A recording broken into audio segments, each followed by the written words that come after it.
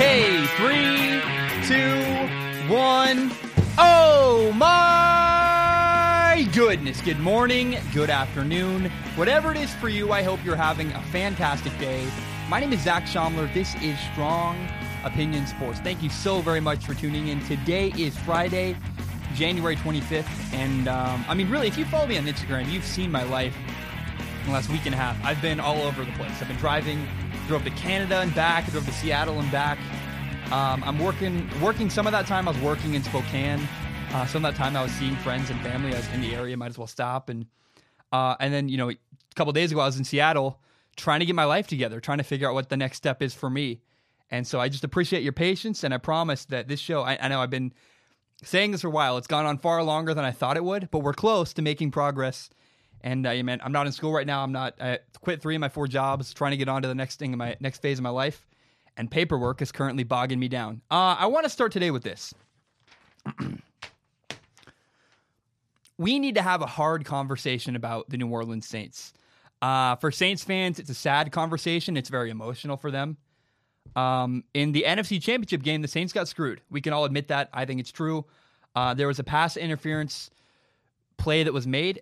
The defender for the Rams committed pass interference, and there was no flag thrown. The penalty wasn't called. And it was blatant, it was obvious, and that if that flag had been thrown, if that call had been made, the Saints would have been given a first down in the red zone, had a chance to run out the clock fully and kick a field goal. Probably they'd be in the Super Bowl. Here are some facts we need to say is that call likely cost the Saints quarterback Drew Brees another shot at a Super Bowl. And if that call had been made, the Saints would be in the Super Bowl right now. It's like 99.9% guaranteed. That's the truth.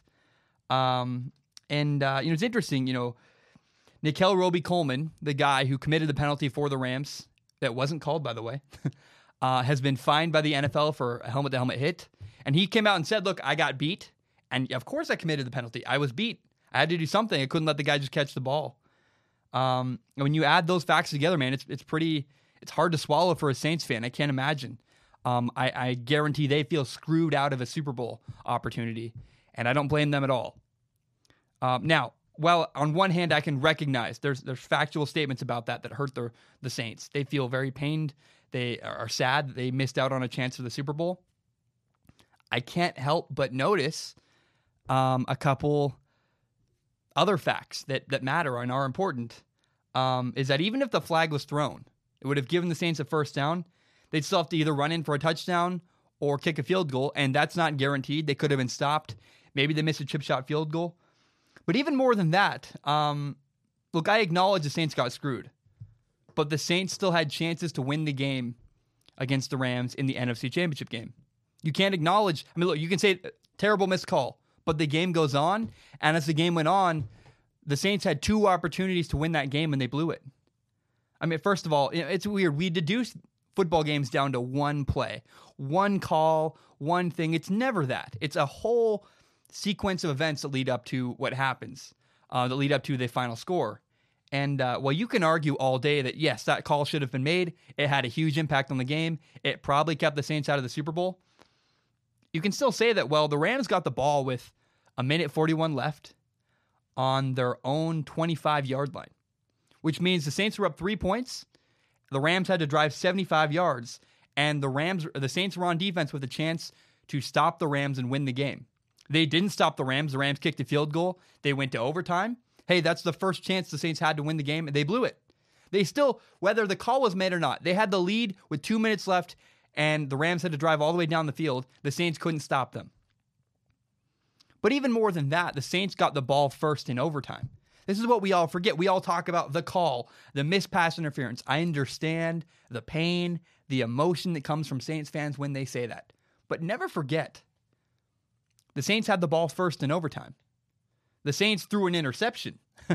It's sad and it's painful, but that's the second time the Saints had an opportunity to close that game out, and they blew it.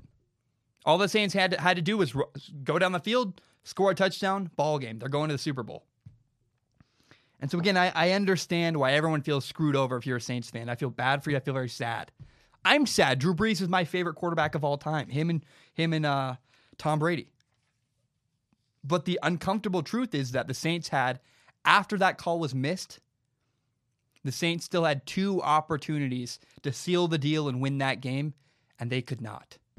And so I feel bad for the Saints. I feel bad for Saints fans. I know they feel screwed over. I understand why they feel screwed over. But it is also important to acknowledge it's not like that just ended the game right there. There were still opportunities for the Saints to close out that game against the Rams, and they didn't. The Patriots are headed back to their 3rd Super Bowl in a row. Unbelievable. It is unbelievable. I just want to remind everybody that this was the Patriots' bad season. This was the year the Patriots were off. If there was ever a year to beat the New England Patriots, this was it. And nobody could stop the Patriots. It's preposterous. It's unbelievable. I can't. Oh my gosh. I remember in the preseason, everybody was saying, this is the end of the Patriots. It's over. All this drama. Before the season started, the Patriots' longtime left tackle Nate Solder said, I'm done with the Patriots. I want to make more money. He left and went to the Giants. And then Danny Amendola left. He went to the Dolphins. And a couple players left. They lost Malcolm Butler. They lost Deion Lewis to the Titans. The Patriots were unraveling. And then the Patriots, lo and behold, start the season 1-2. They lost to the Jaguars. They lost to the Lions. It was ugly. And that narrative, the Patriots are done at 1-2, lost to the Jaguars, the Lions, it was starting to become really believable. And then you look at this year, their longtime star tight end Rob Gronkowski fell off a cliff. He looks old. He looks worn out. He only had 3 touchdowns this year, 47 catches. He looks just like an average, normal, everyday tight end. And not to mention the New England Patriots wide receiver issues. Remember, Julian Edelman was suspended for the first 4 games of the year. And even with Julian Edelman, did they really have a number 1 wide receiver? Not really. That was a narrative all year. The Patriots don't have the wide receivers they need. So they traded for Josh Gordon. They took a risk on Josh Gordon, a receiver who, let's be honest about him, he's been unstable and kind of a mess with addiction off the field his entire career. And he worked for a couple weeks, and then he got kicked off the team as well. He left the team. I'll be more careful with the way I say that, but left tackle, you lost your left tackle, no wide receivers, the roster looks old, a bunch of starters left in the offseason. And despite all of that, all the drama, and then add on top of that, the Belichick versus Brady drama all offseason. Do they like each other? Can they work together anymore? None of it mattered. None of it mattered at all. The Patriots are here again in the Super Bowl. It's unbelievable to me. You can hate them if you want. I respect it. I respect people who can get through that much adversity. And look, you may not like me saying that, but let's be real about the Patriots. You lose a lot of your roster. You don't have all the pieces you need. That's adversity. Drama, people talking about you, people trying to tear you down. That's adversity. And the Patriots have a culture in place that is unfazed. Do your job, and if you do your job, we will win. That's been the motto with the Patriots for the last almost 20 years. It's unbelievable. It's weird how when you choose your place to work, whether maybe your college, maybe the group of people you just want to be around, choose wisely. Pick a good culture, and pick a culture that values the things you value. Maybe you want time off. You want to be at a job that doesn't work that hard. You just want a lot of time off. Maybe you want to be at a culture that's really successful. You want to win games and be a part of something and do your job. You may not get paid the best, but you'll be in the Super Bowl almost every year. That's New England. And man, it's just unbelievable to me. I mean, they're a young team. They're going to be better next year. I love it. I love watching the Patriots every week. The way they dominated the last 2 weeks they dominated the Chargers. They dominated up front against the Chiefs. I just was in awe. It's fun to watch. And so, yeah, the Patriots, what they've done for years, it's unbelievable. They're back in the Super Bowl again, and it's because of their culture. It's not because they have superior players. They have a good system that works. They get the running backs the ball a lot, throwing out of the backfield, but it's not just the system. It's the way the players on the New England Patriots roster buy into their leadership. They trust Bill Belichick. They trust Tom Brady. They do their job, and that is why they are back. I also want to mention I am really happy for the LA Rams. It's awesome. If you remember this offseason, the big narrative around the Rams was they spent a lot of money. They made a lot of moves. They brought in a ton of players, and it paid off. And so I remember there was a comment on YouTube on my channel a while ago that said, man, if the Rams didn't make the Super Bowl with all the moves they made, it would be such a shame. And that person was right. Well done by the Rams. I mean, they made a lot of moves. They took a lot of risks. They went out and got Aqib Talib, Marcus Peters, a risky young corner who he takes a lot of risks and a lot of chances to go get interceptions. They got Ndamukong Suh, who's been a turbulent player at times. They signed Aaron Donald to a bunch of money. They signed Todd Gurley. They took risks, and not that signing those guys were a risk, but they said, we'll keep them happy because we want them on the field ASAP. And it worked out. Worked out for the Rams. They're in the Super Bowl, and I just think the narrative that you can't forget about that is all the money, all the moves, all the decisions they made in the offseason to go get players and sign players. And Brandon Cooks, I mean, they got a lot of people in the offseason that they brought into the Rams locker room, and it's really paying off for them, and it paid off in a big way, getting them to the Super Bowl. We have a lot of stuff I want to talk about today. I'm going to talk about Baker Mayfield, kind of his off-season antics, as maybe I will put it. We'll talk about Teddy Bridgewater. The Saints are done. I mean, the Saints are in trouble with Drew Brees, and they need to consider, is Teddy Bridgewater the guy they want to pay money to as a free agent to bring in? Is he the guy? Is he not? We'll talk about that. We'll discuss that. We'll talk about some quarterbacks in college who have transferred, the kind of the humor behind the stories of the quarterbacks transferring. We're going to talk about the Pro Bowl. We'll talk about the Bears' new defensive coordinator, Chuck Pagano. They hired him. I'll talk about that move. We'll talk about Nick Foles versus Carson Wentz. Who should the Eagles commit to and why? And there's an interesting Derek Carr feud. Derek Carr, the Raiders quarterback, is feuding with the First Take, ESPN First Take hosts. And I think it's a symbol and a symptom of one of the problems in the media just generally with the way we do things. I'll get to that. That'll be the very end of the show as a Derek Carr brief little topic because it's really just me ranting about news. But in the meantime, remember, you can subscribe to Strong Opinion Sports on iTunes, on SoundCloud, and on YouTube. You can find the full entire hour-long podcast on YouTube, as well as my best, most interesting clips. Help me grow by telling your friends about this show. Share it on Facebook, Twitter, Instagram, whatever it is. Help me grow by telling your friends about this show. Let's talk about Baker Mayfield. Let us talk about my man, Baker Mayfield. I watched a video the other day. It was Baker Mayfield and Cooper Manning. It was a Fox Sports show doing a sketch and telling a bunch of one-liners and having fun. And it's a comedy video, really, is what it was. And it was really funny. I mean, if you're a fan of Baker Mayfield and if you understand what the Browns have gone through in the last year and a half this season, it's great. I watched it with my dad. He laughed, and it's a ton of fun. And sadly, the media took this video out of context completely. And the media said that, Baker Mayfield was talking smack about Hugh Jackson, which was one of the jokes in this sketch. But if you watch it in context, it's not bad. It's not a mess. It's not Baker Mayfield doing anything wrong. It's funny. It's like an SNL sketch. And it's a frustrating thing people do is they take things out of context all the time, sound bites and clips. And even some people I know were like, well, he did say that. It's like, yeah, he said it, but it's a joke. And you got to understand that it's a joke. And I will admit the Baker Mayfield, Hugh Jackson thing, it's wearing a little thin on me. Like at some point, Baker Mayfield, you just got to move on. Feels like you're beating a dead horse.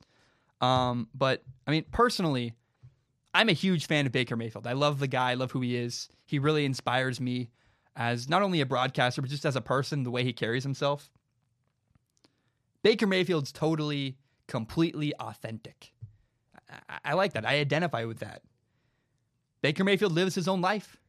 He doesn't really care what anybody else thinks. He just does things his way.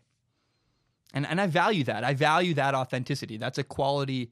If you look at my Instagram, it's something I try to emulate. I really love the way he carries himself. And what's cool about the way he carries himself is that it's different from every other quarterback. And, most quarterbacks are really, really boring. And I've always liked that. I always liked, Tom Brady, Drew Brees. They don't have huge personalities let their play speak for themselves. I always said, especially in the draft process last year, I said, I really like who Sam Darnold is. Quiet, not overly quiet, but he doesn't feel the need to say his mind about stuff. He just plays football, and that's what he does. And most quarterbacks do that. They keep their head down. They're quiet. They go to work. But not Baker Mayfield. Baker Mayfield's staring down Hugh Jackson. He's doing sketch comedy with Cooper Manning. Or I saw him on James Corden's show. He was rubbing his face on an emu. It was hilarious. I have come to love that. And what Baker Mayfield is doing is changing the way that quarterbacks present themselves. He's changing the mold. Because what we've learned from Baker Mayfield is you can work your tail off. You can be a fantastic, great quarterback and still have a personality. You can have fun. You can make jokes. You can be outspoken. You can say your mind and still be a successful quarterback in the NFL. And so in recognizing that, I've decided I want to update one of my takes from 2018. It's one that I'll just get right into it. In June 2018, June 28th, 2018, before the NFL season started, I made a video called Baker Mayfield Streaming Video Games Really Is Not Smart. And I really do think I made a solid argument. I made some really good points in this video. I talked about how, it just needs to be updated. But in the video I said, look, Baker Mayfield's not even a starter yet. I said that broadcasting or streaming video games is not smart because it puts a target on your back. If you fail in Cleveland, you're just going to give people a lot of ammunition to criticize you. And I was afraid that maybe Baker Mayfield was worried about his brand more than playing football. His pictures, he took that tiger picture, doing underwear shoots, streaming video games. And I really do believe that what you do off the field affects you on the field. Your habits matter. So I do legitimately believe I had some good points. But it's nitpicking. You're completely nitpicking apart someone's life. And I've grown increasingly uncomfortable with that. Criticizing Baker Mayfield for streaming video games, especially after he broke the rookie record for touchdown passes in a single season with 27. Now that he seems to have revived the Cleveland Browns franchise, criticizing Baker Mayfield for streaming video games seems silly. And my opinion on that has completely changed. As have I. I've just, in the last year, I've changed a lot as a person. My beliefs, my way of carrying myself, kind of my style. I've become a lot more easygoing. And so a guy streaming Fortnite, who cares? Who cares what Baker Mayfield does for fun in his free time? In fact, he made a good joke. I saw a clip the other day. Baker Mayfield said he was running in Fortnite, and he said, "Man, I hope I'm running faster than I did in Arkansas." And I laughed. I in the moment just laughed out loud to myself in my room. It's funny because he ran from cops once and was tackled in Arkansas. It's great. It's self-deprecating. And the more I look at Baker Mayfield, the more I feel like, why nitpick a guy? Why pick apart the things a guy does for fun? And I really look back at that Baker Mayfield video games take, and I think it's one of my worst takes of last year entirely. It kind of reminds me of that ESPN clown who criticized Deshaun Watson for wearing a purple sweatshirt on the sidelines of the national championship game. It's like, who cares? Who cares? Why are you nitpicking a guy? Why can't players just be who they are? And as my audience grows, people that watch my show and follow me on Instagram have started picking apart my life and picking apart the things I do for fun. And I would be a complete hypocrite if I were still to sit here and go, Baker Mayfield can't stream video games, because who cares? What a guy does for fun in his free time. And I've learned that rest and having fun and enjoying life is actually really valuable. And so as I've evolved and my opinions have changed, I've grown, and I don't know. And really my approach to creating content has changed. Baker Mayfield, do whatever you want. I think it's funny how we got to let Baker Mayfield be the person he is. Be himself. Strong Opinion Sports is a great name. I'm really proud of it. But not everything's black and white. Not everything is all good or all bad or all right or all wrong. I don't know. Some things are nuanced. And so I really hope that Strong Opinion Sports reflects that. I try to choose topics that are interesting and authentic, and I think it'd be very intellectually dishonest if I didn't say that Baker Mayfield playing video games is not a big deal. And I love the person he's become in the offseason. He's wildly entertaining. He's really fun to listen to. I love his interviews. And I'm a fan of who he is, the way he carries himself. Again, I'll repeat this again. I just think we need to let Baker Mayfield be himself. He's kind of changing the mold on the way quarterbacks are presented, and I think that's fantastic. I think it's wonderful, and I really support the things Baker Mayfield's doing this offseason are fantastic to me. They're funny videos, they're entertaining content, and we need to just let Baker Mayfield be the person that he is. I need some water first. I'm feeling good today. I feel like kind of zen. I'm just in my place.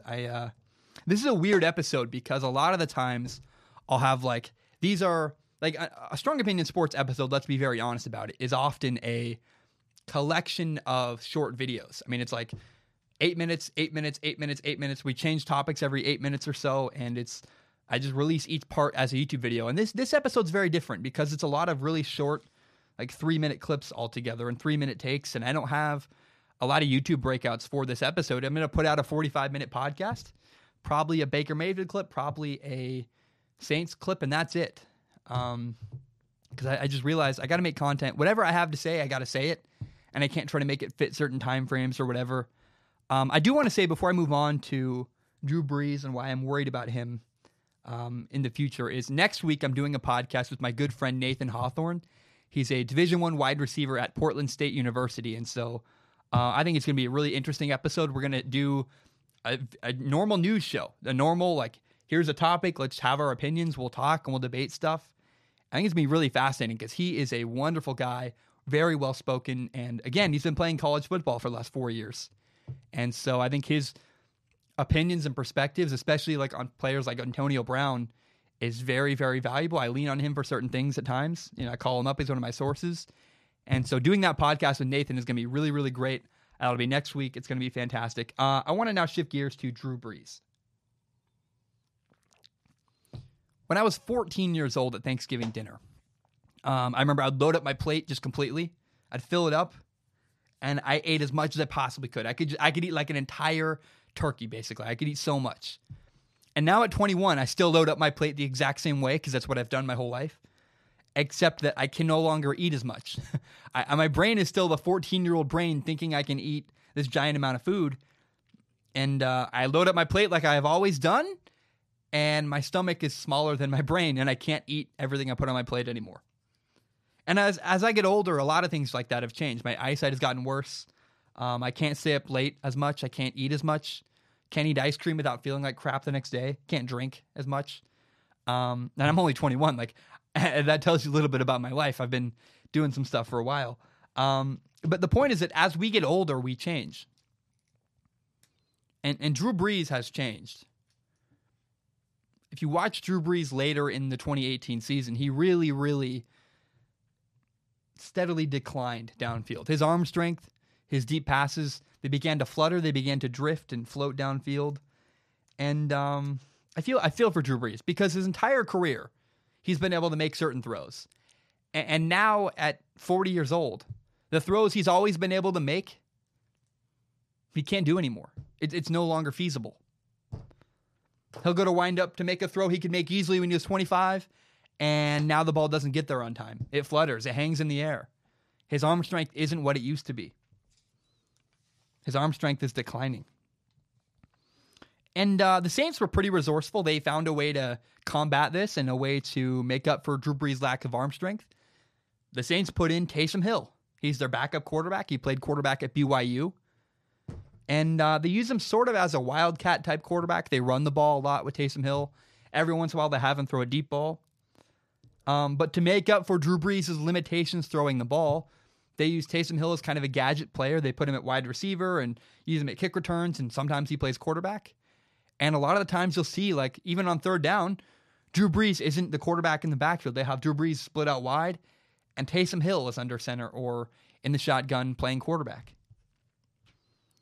And as Drew Brees gets older, in the next year or 2 years, his flaws are going to become even more significant.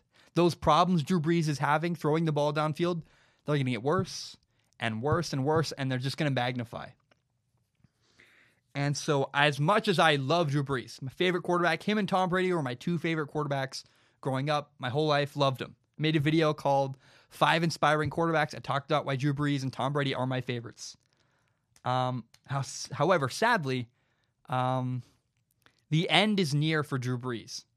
His career is coming to an end. You can feel it. You watch him play football, you go, yeah, he really doesn't have the same arm strength he used to have. Some of that, and my theory is he's on his tiptoes a lot. You watch him throw his deep balls, he kind of gets really high, doesn't use his legs a lot downfield. Now, my fear is the Saints just lost in the NFC Championship game. They kind of got robbed. The Rams were going to the Super Bowl, not the Saints. And my fear is that was Drew Brees' last chance to make it to a Super Bowl. I don't know that he's going to get this opportunity again. Not that the Saints are bad, but if you watch, guys like Phillip Rivers, Ben Roethlisberger, Drew Brees, they're all declining. Their arm strength is declining with their old age. Weirdly enough, if you watch Tom Brady, he's the only old quarterback who still throws the ball maybe even better than when he was young. Tom Brady. I'm not sure if it's Tom Brady's lifestyle, if it's genetics. It's probably a mixture of both. Tom Brady's got a couple years left, a couple good years. He still throws the ball just like he did 5 years ago. However, the Saints and the Chargers, they got to find replacements for their quarterbacks, Phillip Rivers and Drew Brees. The Saints got to find something. You got to find a successor. And at first glance, many people that are fans of the Saints especially would say, the Saints are fine. Their succession plan at quarterback is to have Taysom Hill.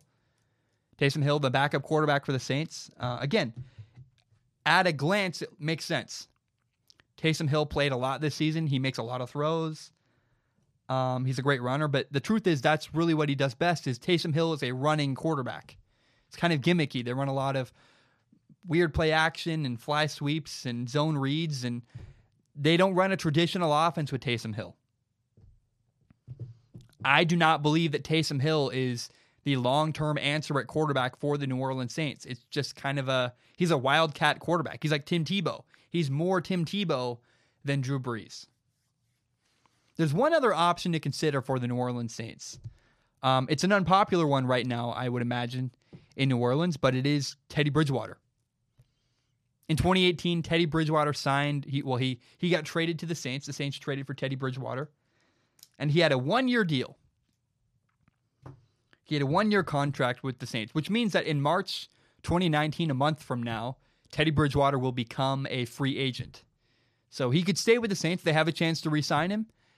And if they don't, he's an unrestricted free agent. He can go wherever he wants, wherever the best deal is. And I firmly believe the Saints should re-sign Teddy Bridgewater. Here's why. It's interesting. This is why it's an unpopular belief. Teddy Bridgewater started one game for the Saints last year. Week 17 against the Carolina Panthers, Teddy Bridgewater was 14 for 22 passing with 1 touchdown, 1 interception, and only 118 yards. He struggled. Wasn't great. And I actually believe part of him struggling is why it's good that's a really good thing for the Saints. The fact that Teddy Bridgewater didn't go out and kill it week 17 is a blessing in disguise for the New Orleans Saints. It means that demand for Teddy Bridgewater is really low. No one really believes in the guy. And he's a pretty low price in the free agent market. If you want to re-sign Teddy Bridgewater, it's well more than likely. If he goes out and kills it week 17, Jaguars would snag him up instantly. Because he kind of struggled in week 17, it means the Saints could get him at a bargain price. That's good. And I really believe after watching Teddy Bridgewater in week 17 against the Panthers, I don't think he's hopeless. I don't think he's a lost cause. I would imagine Teddy Bridgewater watched that game and learned a ton. I'm sure he watched it and went, oof, that's a mistake. That's a mistake. I got to learn from that. I got to do better on this play. But that's life. That kind of happens sometimes. I don't know. You got to remember that Teddy Bridgewater's last start before Week 17, 2018 was over 2 years ago in January 2016. So he played the 2015 season all through, got to the first round of the playoffs. Teddy Bridgewater got hurt in the offseason. So Teddy Bridgewater didn't play at all in 2016. He played he had 2 pass attempts in 2017. Teddy Bridgewater hadn't played a game in 2 years. But he's a talented player. Remember, Teddy Bridgewater's a first-round pick. And not just a first-round pick. I mean, I know that a lot of players have been first-round picks. He was the franchise quarterback for the Minnesota Vikings until he got hurt. It was devastating for the Vikings. So you watch Week 17. Here's what happened with Teddy Bridgewater. He just struggled with pressure. There were guys open underneath. A linebacker would blitz. And when a linebacker blitzes as a quarterback, you got to get really excited because that means somewhere on the field, especially short in the middle, space has opened up. The middle linebacker blitz, if you run right at me, the middle linebacker blitzes right at me, there's a vacancy right where you were standing. People blitzing, getting pressure in your face isn't necessarily bad. And Teddy Bridgewater didn't handle it well. He didn't recognize blitzes very well. He didn't check down underneath. Lots of guys were open underneath. Short to intermediate passes right in front of Teddy Bridgewater were there. And he either took sacks, ran around, or tried to throw the ball deep downfield, especially on the goal line. There was a really, really egregious play where the backers came, the Panthers ran an all-out blitz. I believe it was Michael Thomas was wide open at running a slant right in front of him, and he tried to throw a corner ball into double coverage behind him instead of just throwing underneath, replacing the linebackers, and scoring a touchdown. And so that's the Saints offense. If you can't understand how to dink and dunk underneath, you're not going to work in the Saints offense. That's why Drew Brees has been successful for so many years. But I really think this is a case of Teddy Bridgewater just needing reps. Sometimes you got to just see it once before you can do it again. First time playing in 2 years. You think he wasn't a little bit nervous? Think he wasn't a little bit? I know you don't want to hear that. You want to hear quarterback had veins of steel, but this guy had his knee blown up, like destroyed. And he's never played, didn't play a lot in this offense. I'm sure he didn't get a bunch of reps all week in practice. Sometimes you just got to do things first before they click. And I really would be curious. The Saints got to work with Teddy Bridgewater for an entire season. They know who Teddy Bridgewater is.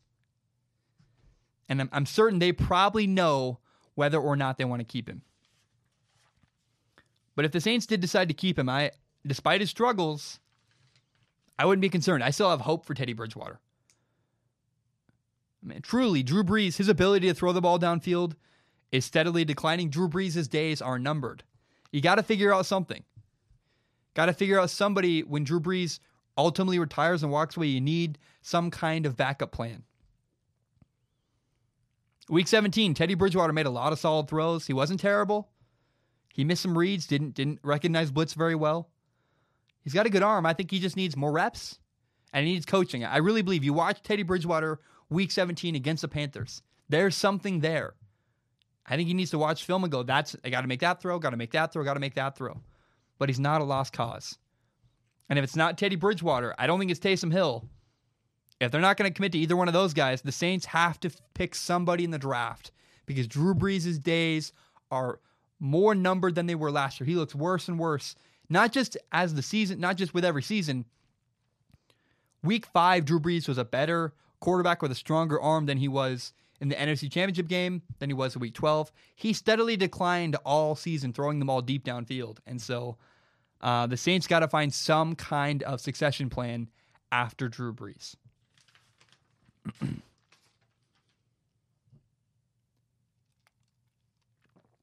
Anybody know what the Senior Bowl is?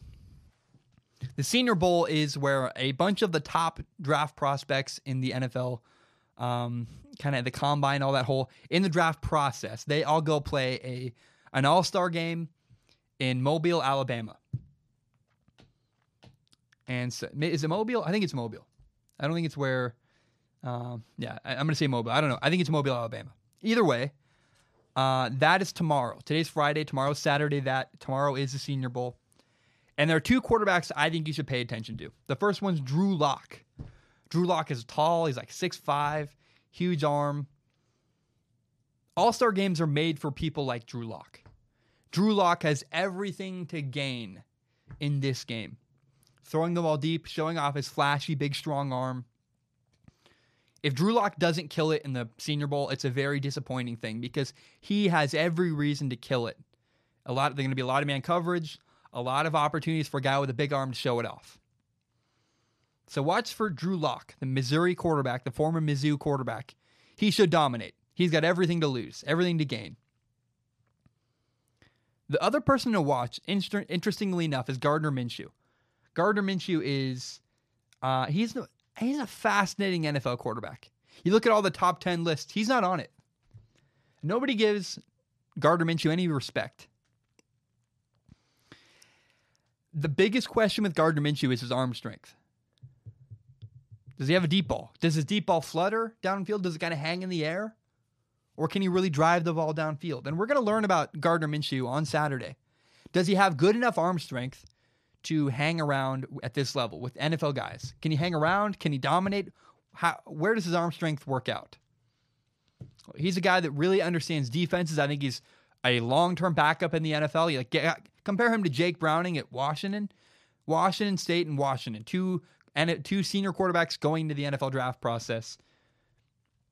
Jake Browning's not even a backup. He sucks. Gardner Minshew understands defenses. He's got great footwork. He ties his eyes to his feet really well. This is a guy who has great fundamentals and a good understanding of how to play quarterback. But we're going to find out on Saturday, does Gardner Minshew have the arm strength necessary to hang or dominate in the NFL? We'll find out what kind of arm strength he has. That's what I want to watch on Saturday in the Senior Bowl. Here's a really funny story. Let's talk about quarterbacks transferring. Ohio State quarterback Tate Martell is transferring to the University of Miami. And this is just, it's comical. It's hilarious to me. This is funny because Georgia quarterback Justin Fields is transferring to Ohio State. And when that announcement was made, when it was kind of rumored and announced that Justin Fields is going to go to Ohio State, Tate Martell, Ohio State's current quarterback, talked really tough. Ugh. He said, I'm going to fight hard. Good luck to anybody that comes to Ohio State. I'm impersonating him. I shouldn't. He said, good luck to anybody who comes here. This offense took me 2 years to master. I've mastered it. Takes a long time to learn this offense. He really was trying to... Tate Martell was peacocking. He was trying to get the guy, Justin Fields, to change his mind and feel intimidated. And Justin Fields did not back down at all. And when push came to shove, when they both were on Ohio State's roster, Tate Martell caved in. He transferred. Kind of funny. Kind of wimpy looking, but hey, I think I understand. Tate Martell doesn't want to be a backup. He wants to play. He's headed to Miami. That's great. But Tate Martell choosing to leave Ohio State helps me understand Justin Fields' mindset in choosing that school far better. It makes way more sense that Justin Fields chose Ohio State now because it shows me Ohio State said, we believe in you, Justin Fields. He's their guy. He's the guy the coaching staff wants. And it sounds like Tate Martell got the message. He said, okay, well, Ohio State wants Justin Fields. They don't want me. So he left. He went to Miami. I think it's a good fit for him. I think that, first of all, Justin Fields is a great match with Ohio State. That's an NFL quarterback factory. He's an NFL quarterback, caliber quarterback. He's got a great arm. He's got a great ability to run the ball better. He's a better runner than Tate Martell and a far better passer than Tate Martell. And I think he's likely the future of Ohio State. He's a probably future first-round pick. He's a big, big deal. He's going there. Now, Tate Martell... So, Justin Fields going to Ohio State, win for him. Huge. And Tate Martell's in a good spot, too. He's winning big by going to Miami. First of all, look, it's Miami. It's a great place to live. But he's likely to go somewhere he can play. And it works out for both sides. Miami's quarterbacks have had issues off the field.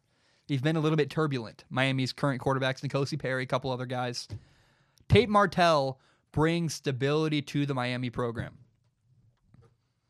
He's not an NFL quarterback. I don't think he doesn't have the arm talent necessary, but he's a really good quarterback. He'll play well in college. He's good for Miami. He'll be a face of their franchise. He's a star. People like him. He's well liked on social media. And again, he brings some stability, some commitment in the weight room. He's not going to screw up off the field. Tate Martell gives Miami the stability they need at quarterback. It's a win-win for both Miami and for Tate Martell, and Ohio State. upgraded at quarterback. Justin Fields gets to play somewhere at a great program. I think they could very likely be in the college football playoff with Justin Fields as their quarterback down the future. I hope, how great would it be to see Georgia versus Ohio State, Jake Fromm versus Justin Fields, the two former Georgia quarterbacks facing off at different schools in the college football playoff. That is very, very possible we could see that. Another thing we got to talk about, another quarterback transferring. Oklahoma quarterback Austin Kendall is transferring. He's going to be a graduate transfer. He's leaving Oklahoma and going to West Virginia University. Here's why this story is funny. It's so interesting to me. At first, Oklahoma blocked his transfer. That would stop him from being able to play in 2019. And then it was announced, the hypocrites, Oklahoma, Jalen Hurts, Alabama's quarterback, is doing a graduate transfer to Oklahoma. So Oklahoma's quarterback is graduate transferring away from Oklahoma. At the same time, Oklahoma is receiving a graduate transfer quarterback. And Oklahoma got called out for their hypocrisy. Eventually, they caved in, and they are now allowing Austin Kendall to transfer. Austin Kendall is immediately going to be eligible to play at West Virginia. And likewise with Jalen Hurts. Jalen Hurts, the former Alabama quarterback, will be immediately eligible at Oklahoma. And Oklahoma's quarterback next year is either going to be the grad transfer Jalen Hurts or five-star true freshman quarterback Spencer Rattler. And here's my opinion. Personally, I think the edge goes to Jalen Hurts. He's more mature.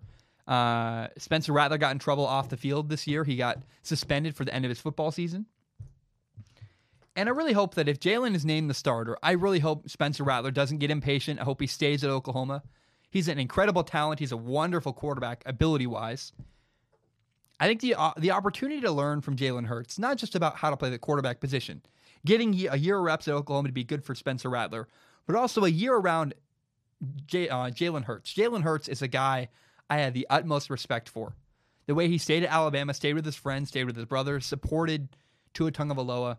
He's a guy with a lot of class. And if you're Spencer Rattler, an 18-year-old freshman, I think there's a lot you could learn from a year with Jalen Hurts. As a backup, not playing, soaking in the playbook, being around Jalen Hurts, getting to experience what he's like and how he carries himself could be so good. The future of Spencer Rattler could be better if he takes a year off and learns behind Jalen Hurts. I really hope, five-star quarterbacks. Spencer Rattler's the only five-star quarterback in the 2019 quarterback class, high school quarterback class.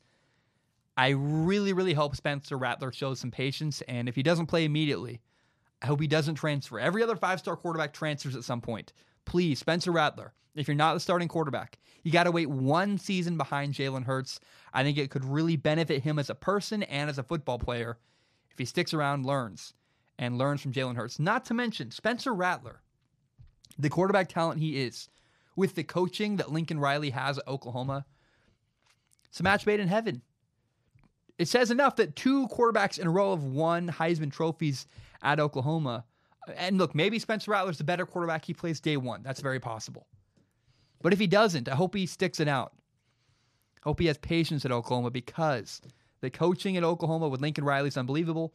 And the opportunity to learn from a guy with the class, the character, and the ability of Jalen Hurts is fantastic. We also got to remember, what kind of quarterback is Oklahoma getting? Which version of Jalen Hurts is Oklahoma getting? If it's Jalen Hurts from 2 years ago, that guy's not very good. Jalen Hurts 2 years ago was a very marginal quarterback. He was fine. Very limited throwing the ball downfield. But if you watch Jalen Hurts this year, and especially if you watch Jalen Hurts in the SEC championship game this year, Jalen Hurts is a far better quarterback. And I don't think it's unlikely to believe. A lot of people are saying, well, who cares if Oklahoma gets Jalen Hurts? He sucks. I get why people feel that way. Because 2 years ago, he was a pretty limited quarterback. However, isn't it possible at all that Jalen Hurts really significantly improved in the last year? Training with Tua Tagovailoa every single day, a Heisman candidate, training side by side, pushing each other, growing, fighting really hard for that quarterback spot at Alabama. Isn't it possible that Jalen Hurts is a far better and much improved quarterback? a much improved quarterback in comparison to what he was 2 years ago. I think it's very possible Oklahoma's getting a much different quarterback than we saw last time Jalen Hurts was a starting quarterback in college football. And I'm really hopeful for Oklahoma. I think Oklahoma is going to do great things for Jalen Hurts, and I think Jalen Hurts could do a lot of great things for the school of Oklahoma. Oklahoma. I think Jalen Hurts could do good things for them. I think their coaching could do good things for him. He's not an NFL quarterback, but he's got 1 year left of eligibility, and I'm excited to watch him play at Oklahoma. The Chicago Bears. The Chicago Bears have hired Chuck Pagano to be their defensive coordinator. I love this move. This is a great move. Chuck Pagano is the former Colts head coach. He was marginal as a head coach. I'll put it that way. He was a Colts head coach from 2012 to 2017. And as a head coach, he was 53-43. Not to mention, by the way, this is important. In the 2012 season, Chuck Pagano missed 12 games due to cancer treatments, which is sad. It sucks. I feel for him. I'm glad he got through it. But in the first 3 seasons with the Colts were 11-5. And that's when Andrew Luck was healthy. Then Andrew Luck got hurt and Chuck Pagano lost more and more. They went 8-8, 8-8 again.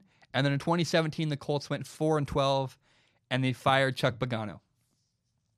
And his entire tenure with the Colts, people were very critical of Chuck Pagano, saying, is he really a good coach?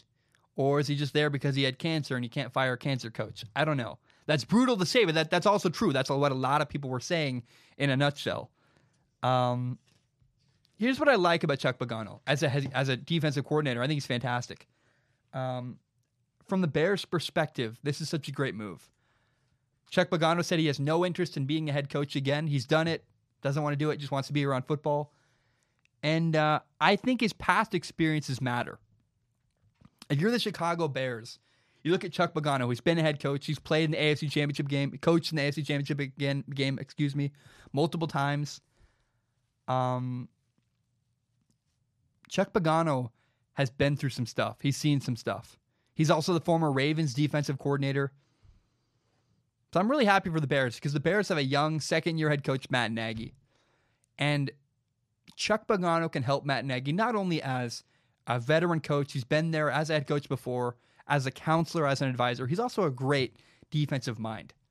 On one hand, again, experience, some leadership, maybe an advisor role to help counsel Matt Nagy, a young second-year head coach.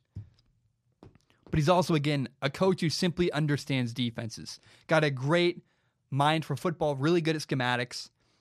And so Chuck Pagano married with the Bears defensive roster, Khalil Mack. Come on. Chuck Pagano's in great shape. I think the Bears made a great hire. I know that when you hear the name Chuck Pagano, you don't go, yeah, great hire. But I think that we should give Chuck Pagano a little more credit. Coach Ray Lewis, he did a lot of good stuff with the Colts for a couple of years. The first couple, then Andrew Luck got hurt. It's hard to win when your quarterback's hurt. I was actually surprised he only had one losing season, and it was the Andrew Luck lost year. I was actually surprised that, all things considered, I thought Chuck Pagano had a better record than I could have expected, which means his defenses were solid. He's got a good understanding of how to play defense and how to coach defense. And so I think the Bears are in great shape. They hired maybe the best possible candidate to be their defensive coordinator. And I was actually upset. I wanted the Browns to get Chuck Pagano, and the Bears snatched up a really good one. I'm excited for the Bears. Couple topics left. We're going to talk about the Pro Bowl. Talk about Nick Foles versus Carson Wentz, and we'll talk about the media and Derek Carr. First, though, the NFL Pro Bowl is this weekend, and I just could care less. I do not have any interest in this game whatsoever. It's a crappy, non-competitive, non-interesting all-star game, and I'm sorry, but I'm not going to watch. I'm not going to watch the NFL Pro Bowl. Don't have any interest. Here's what did it for me. Here's what really ruined the Pro Bowl for me, is the fact that Dak Prescott and Mitchell Trubisky are both Pro Bowlers. The best players all dropped out. All the best players, the guys, the top quarterbacks, the top players in the NFL, they're not going to the Pro Bowl. If Dak Prescott, the Cowboys quarterback, and Mitchell Trubisky, the Bears quarterback, can make it to the Pro Bowl, there's a problem. It's a joke. I don't care. Nothing against Trubisky and Prescott. They seem like good people, good men, nice guys. But they're not a representation of the best the NFL has to offer. Having Mitchell Trubisky, I laugh at it. Really? Mitchell Trubisky? It just delegitimizes the entire thing. It's already going to be a wacky game. Nobody wants to tackle. And look, NFL All-Star games, NFL, like the Pro Bowl, it's just a silly idea. It doesn't work. Nobody has any incentive to try hard. No one has any incentive to tackle guys. Somebody wants to get hurt. I would legitimately rather just read a list. I wish the NFL just named, here are the 2 best players at every position in the NFL. Bang, that's the Pro Bowl. If I had a list to debate, that's more interesting to me than some game I'm not going to watch and don't care about, with players I don't care about. Because at least we can include Aaron Rodgers and all these guys that are deserving of it but are not going to be there. So I don't know. Just not a fan. I will say this, if you want to watch the Pro Bowl, if you have any inclination, if you're a person that's like, I love the Pro Bowl, I want to watch it, or maybe you're like, you're not as sour on it like I am, you're just curious, here are some reasons that you could be interested in watching the Pro Bowl. They're all camera angles. I've worked in sports production, worked for a lot of sports networks. Look at my Instagram, it's pretty fun. They're going to add a couple camera angles in the Pro Bowl. They're going to add helmet cam. They're going to put cameras on players' helmets. They're going to put cameras on the referees' hats. You're going to have really like field level views of the football game. You're going to have a camera in the locker room before the game, and they're going to put a 3D camera in the end zone, on the back of the end zone, looking at all angles of the end zone. So when touchdowns are scored, you'll get really cool, interesting camera angles from a 360 camera in the end zone. A ton of people are going to be mic'd up, and so if that's what you want to watch, it's going to be interesting production, I guess. But ultimately, again, I can't find a reason to care about the Pro Bowl. I don't have any interest. It seems like a silly joke to me. The fact that Dak Prescott got in, the fact that Mitchell Trubisky got in, it really delegitimizes the whole thing. And I have a hard time getting myself to care. But if you care, hey, great. I'm not trying to trash anybody for liking the Pro Bowl. If you like the Pro Bowl, do your thing, man. That's awesome. I'm glad for you. But me personally, no interest. I do not find myself caring at all. No. An interesting debate has come up in the last couple months. Football fans have pointed out that the Eagles look better, and the Eagles have been really successful, maybe, with their backup quarterback, Nick Foles, at the helm. So many people say the Eagles should commit to their backup quarterback, Nick Foles, as their future long-term quarterback rather than Carson Wentz, especially Eagles fans, which is crazy to me. People say things like, man, Carson Wentz sucks, and Carson Wentz is the next Sam Bradford, and man, the Eagles are so much better with Nick Foles. Okay, well, first of all, I don't think Carson Wentz is just an injury-prone player who can't stay healthy. I don't think that's maybe that's a narrative behind him, but I don't think that's who he is.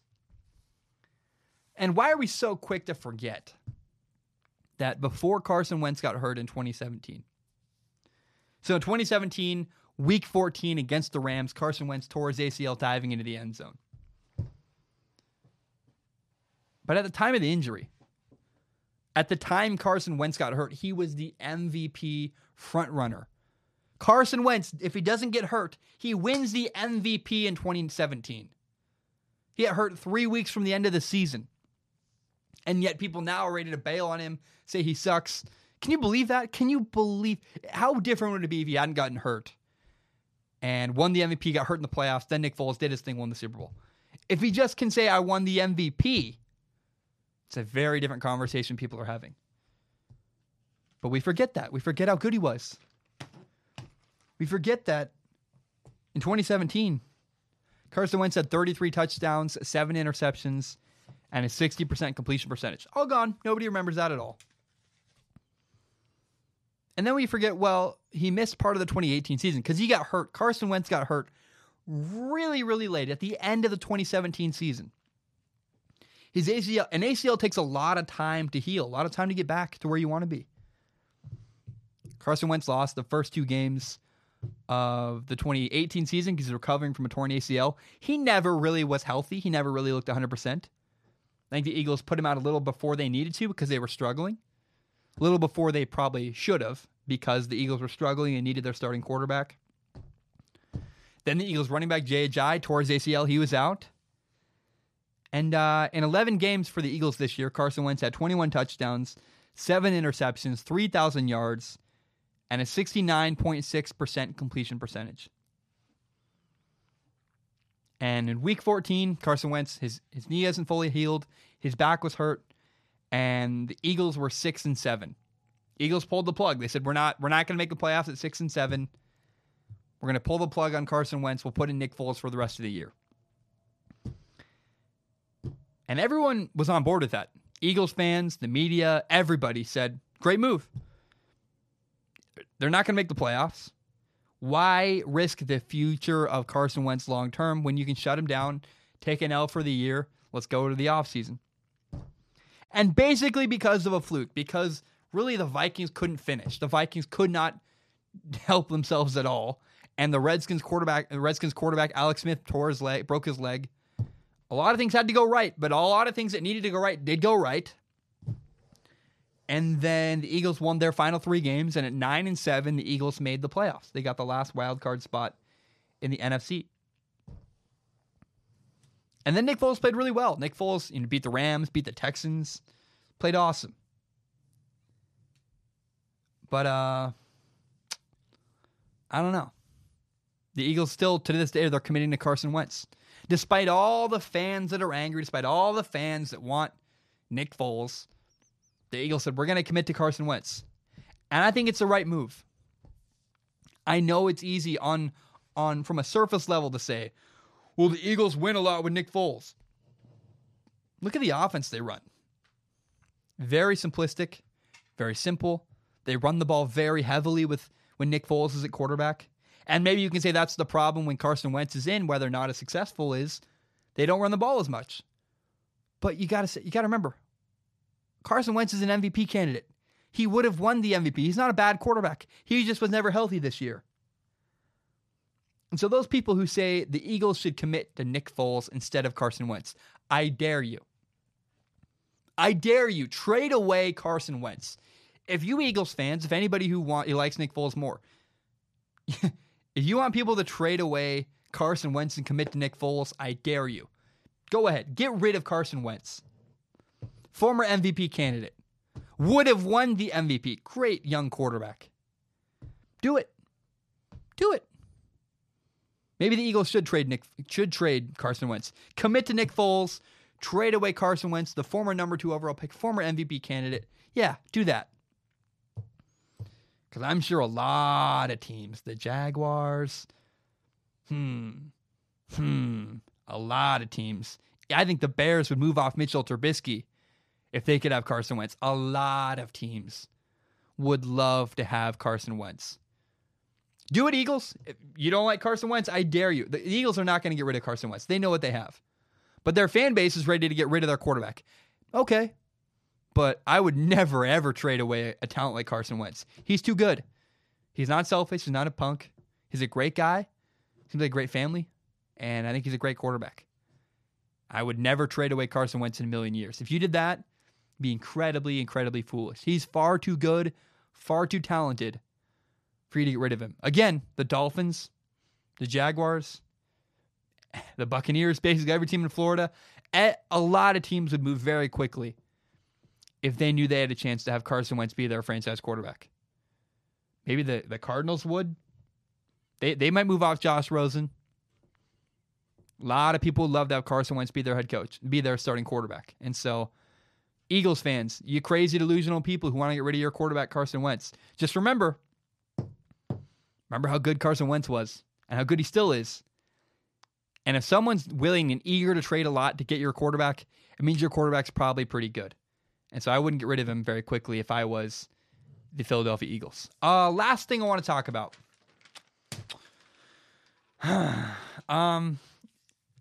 Derek Carr sent out a tweet to the UFC. He directed it at the UFC and also directed at the UFC president, Dana White. he was mostly joking, but he talked about setting up a fight between himself being Derek Carr, and ESPN First Take host Max Kellerman. In an ESPN First Take segment, Max Kellerman got very personal about Derek Carr and questioned his character, which brought along a very interesting feud, a feud I've been not very heavily involved in, but interested in nonetheless from the surface.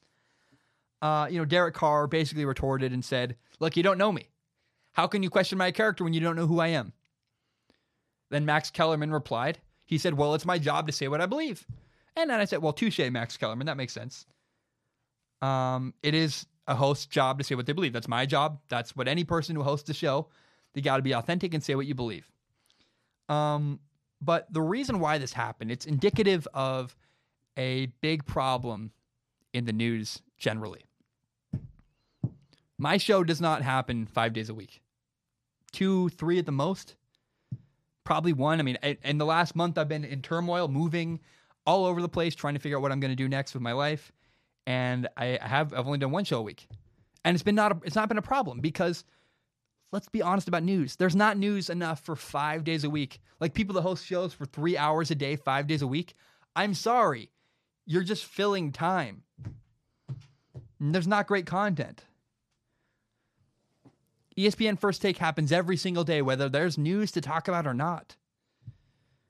And at some point, guys are just making stuff up. And I give Max Kellerman, Stephen A. Smith, they're great performers. I really do. I applaud them. They're great. And you see moments where they get all fired up and passionate and and they just go. And I get it. But I went to journalism school for 1.5 years at Washington State. I learned a lot about the news in journalism school. I hate the news. I hate the news with a passion because whether there's a story to talk about or not, you got to put out a show, which means a lot of your stuff, a lot of your spots are filler. And guys like Max Kellerman start riffing and get all passionate and just start making stuff up. It doesn't work. That's the issue with ESPN, with all the other, I don't want to name big networks. I like some of them. I work with them. The problem with big networks is guys aren't necessarily saying what they believe. They're just filling time. It's one thing. If Max Kellerman was being totally genuine and saying, my job is to say what I believe. But do you really believe all the stuff you say every single day? How do you even... I don't buy it. I just think you're just talking out of your rear end. You're just spewing BS because you got to fill time. You got to say something. Especially shows like First Take. They are just trying to generate controversy. It bothers me so much. I hate it. I hate the news. I hate the way it's operated. There's far too much news, which means there's a lot of stories that are fluff or they mean nothing because people have to fill time and get out enough content. And I just think it's a big, big problem. I don't think you need a 3-hour news sports show every single day.